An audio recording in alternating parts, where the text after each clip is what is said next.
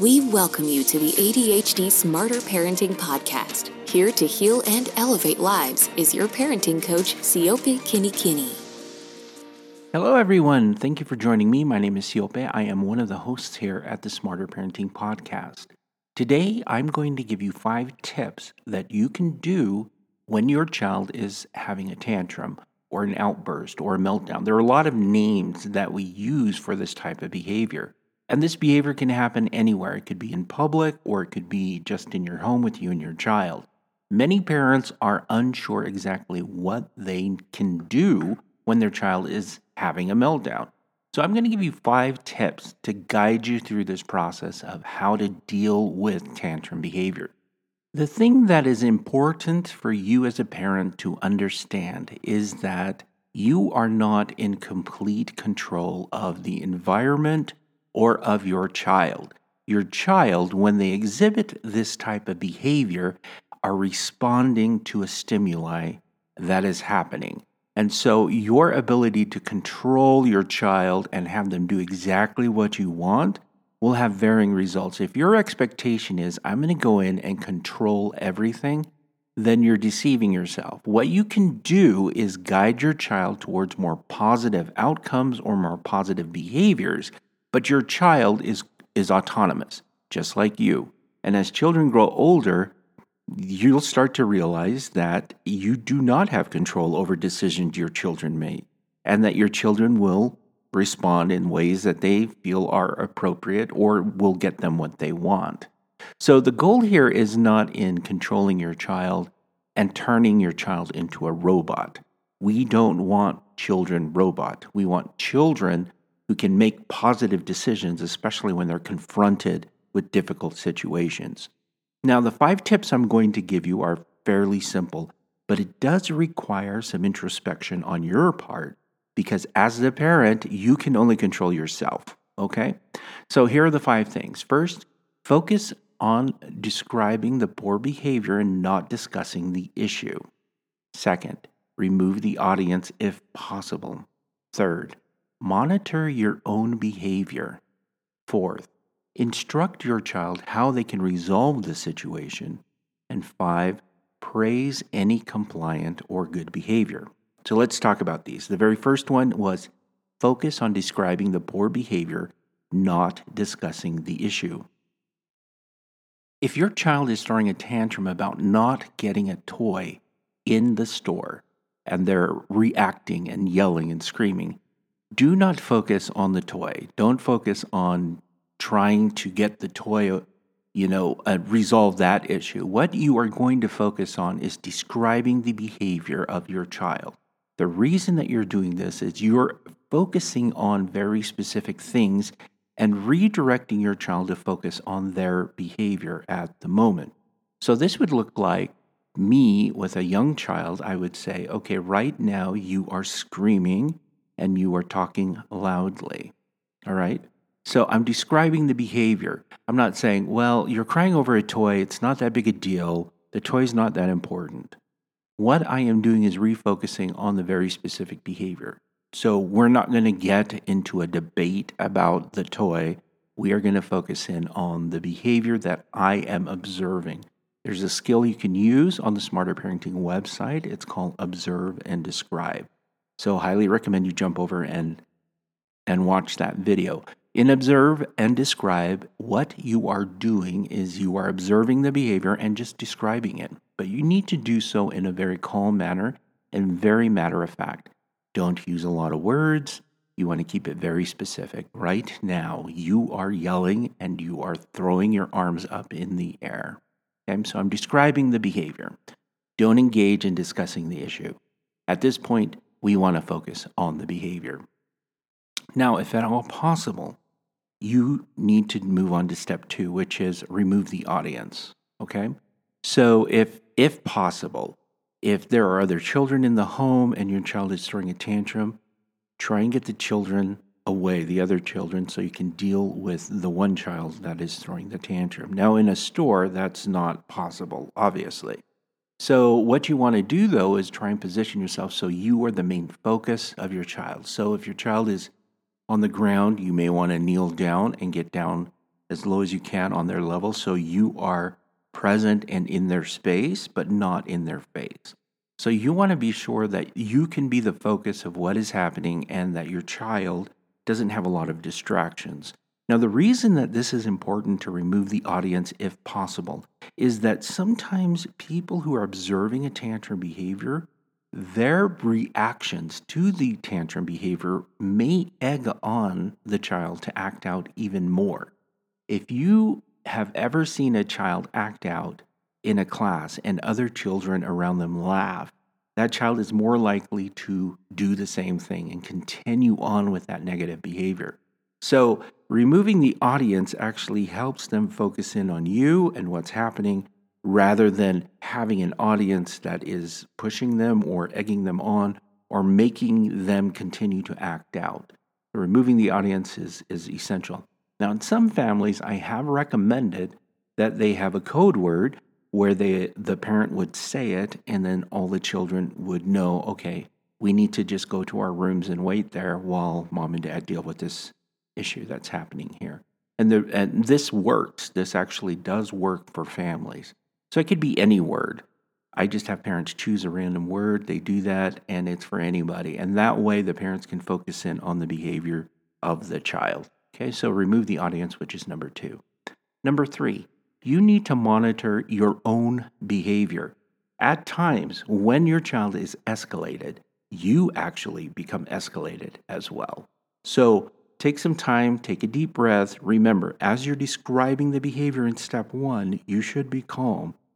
When you are calm, this helps your child to see what it's like to stay calm in a very tense situation and helps them de-escalate as well. If you are reacting in a big way, they will match that. So be very cautious about your own approach and monitor your own reaction. What are you feeling at the time? And can I remain calm? Can I keep my voice in a calm tone? Now, number 4 is instruct how they can resolve the situation. Sometimes this means you need to describe the behavior that you want to see your child exhibit at the time. So if your child is in the store, for example, the example we used at the beginning, they want a toy, they start yelling and throwing their arms up in the air. You've described the behavior, you've moved in close so they can pay attention to you because you can't remove the audience. You're monitoring your behavior and you're calm. What you want to do now is instruct them on how they can resolve the issue. And this may mean describing, okay, what I want you to do is put your arms to your side and I need you to speak softly. Okay, now you want to be able to say that in a very calm manner because this is going to give them an example of what you want. Now, your child may struggle with that at first, but you want to continue to repeat that. They're very simple instructions. Put your arms over to your side. That's something he knows exactly what to do. And speak softly. That is something your child can absolutely do. So you want to focus in on these very simple instructions and keep them to a minimum to 2. You don't want to do more than that. You want to keep it as simple. As soon as your child complies in any way with what you are asking them to do, say your child puts one arm down, you want to praise that, which is step number 5. You're going to praise any compliant behavior that is good that you observe from your child. If your child puts down 2 arms, you're going to say, thank you so much for putting your 2 arms to the side. This makes me want to hear what you want to say about what's happening here. So you are working through this process, and it is going to require you to repeat things, which is just fine. So you may have to repeat the instructions of what you want your child to do.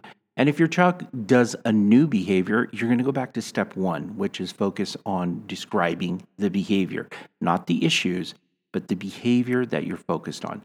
So if your child, instead of yelling and screaming and throwing up their arms, they start stomping their feet, then you can describe that behavior. Okay, right now you are stomping your feet. So let me walk you through this and what it sounds like with an interaction. Say I'm a parent, my child is in the store, my child wants a toy, and I said no, so they start yelling and screaming. Number one, I would describe the behavior. Right now, you're yelling and screaming. Number two, I would move closer to my child. So I would take up the majority of the space because there are other people around, but I want him to focus in on me. So I would try and get eye contact. I try to be there and be very present. I would monitor my own behavior. Step number three, I would say, okay, I'm calm and I can communicate in a calm manner. Step number four, I would instruct them on how to resolve this issue or describe the behavior that I would like. So I would say, okay, what I need you to do right now is I need you to speak softly to me. Okay, just speak softly. So I'm going to start off with just one instruction at this point. And if they even speak a little bit softer, I would praise that. It doesn't have to be to my level, but if they're improving even just a little bit, I will praise that behavior. So let's say my child speaks a little bit softly. I'll say, okay, thank you for speaking softly. This makes me want to hear what you have to say about what you want. So now I need you to speak even softer. And we would continue this process. Say he started to escalate again, and so he started stomping his feet. I would say, okay, right now you're stomping your feet. And I would stay in that space, which is number two, so the audience isn't around as much as possible. I'd monitor my own behavior. Okay, so he's stomping his feet now. Am I frustrated at that? Yes. But can I communicate with him in a calm manner? Yes. Then I would instruct him how to resolve that. I'd say, okay, I noticed you stomped your feet. Now I need you to just put both feet on the ground, okay, and keep them still. All right, so I can hear what you have to say. And then I would praise him. Thank you for not stomping your feet. And then we would continue on until he de-escalated. Now, it's important for you to breathe and to remain calm throughout this interaction. It's essential that you model the behavior you want your child to have. This is going to make all the difference in the world. So I'm going to repeat these steps again, and I'm going to recommend you jump over to the Smarter Parenting website to the Observe and Describe video skill. It's there. It doesn't take very long to watch. But this is a very powerful skill that you can use anytime, especially if a parent is frustrated. I will usually tell them, hey, use observe and describe to deal with your child. All you have to do is observe the behavior and describe what they're doing. Sometimes that's enough to help your child realize, okay, I'm doing something maybe I shouldn't be doing, or I need to adjust something, or I need to change something. So it is an effective method that you can use. All right? So the steps are: focus on describing the poor behavior and not discussing the issue. Remember, stay focused on the behaviors. Number two, you want to remove the audience if possible. Number three, monitor your own behavior. Be sure that you're okay, you're calm, and you can model the behavior that you want to see in your child. Number four, instruct how they can resolve the situation or describe the behavior that you want to see from your child. And then number five, praise any compliant behavior. So even if it's small, you want to praise that. And the reason being is you want to engage in positive ways with your child and bring them along to a point where they can de-escalate and be calm. All right? So I'm going to challenge you this week to use this method when you're dealing with difficult behaviors like meltdowns, when you're dealing with frustrated children who are having outbursts. There are a million different names for this type of behavior. But it's important for you as a parent to know what you can do and very specific steps that you can follow to deal with this. All right? So I'm excited to hear from you how this is going to go. All right, take care. I'll see you again next time. Thanks.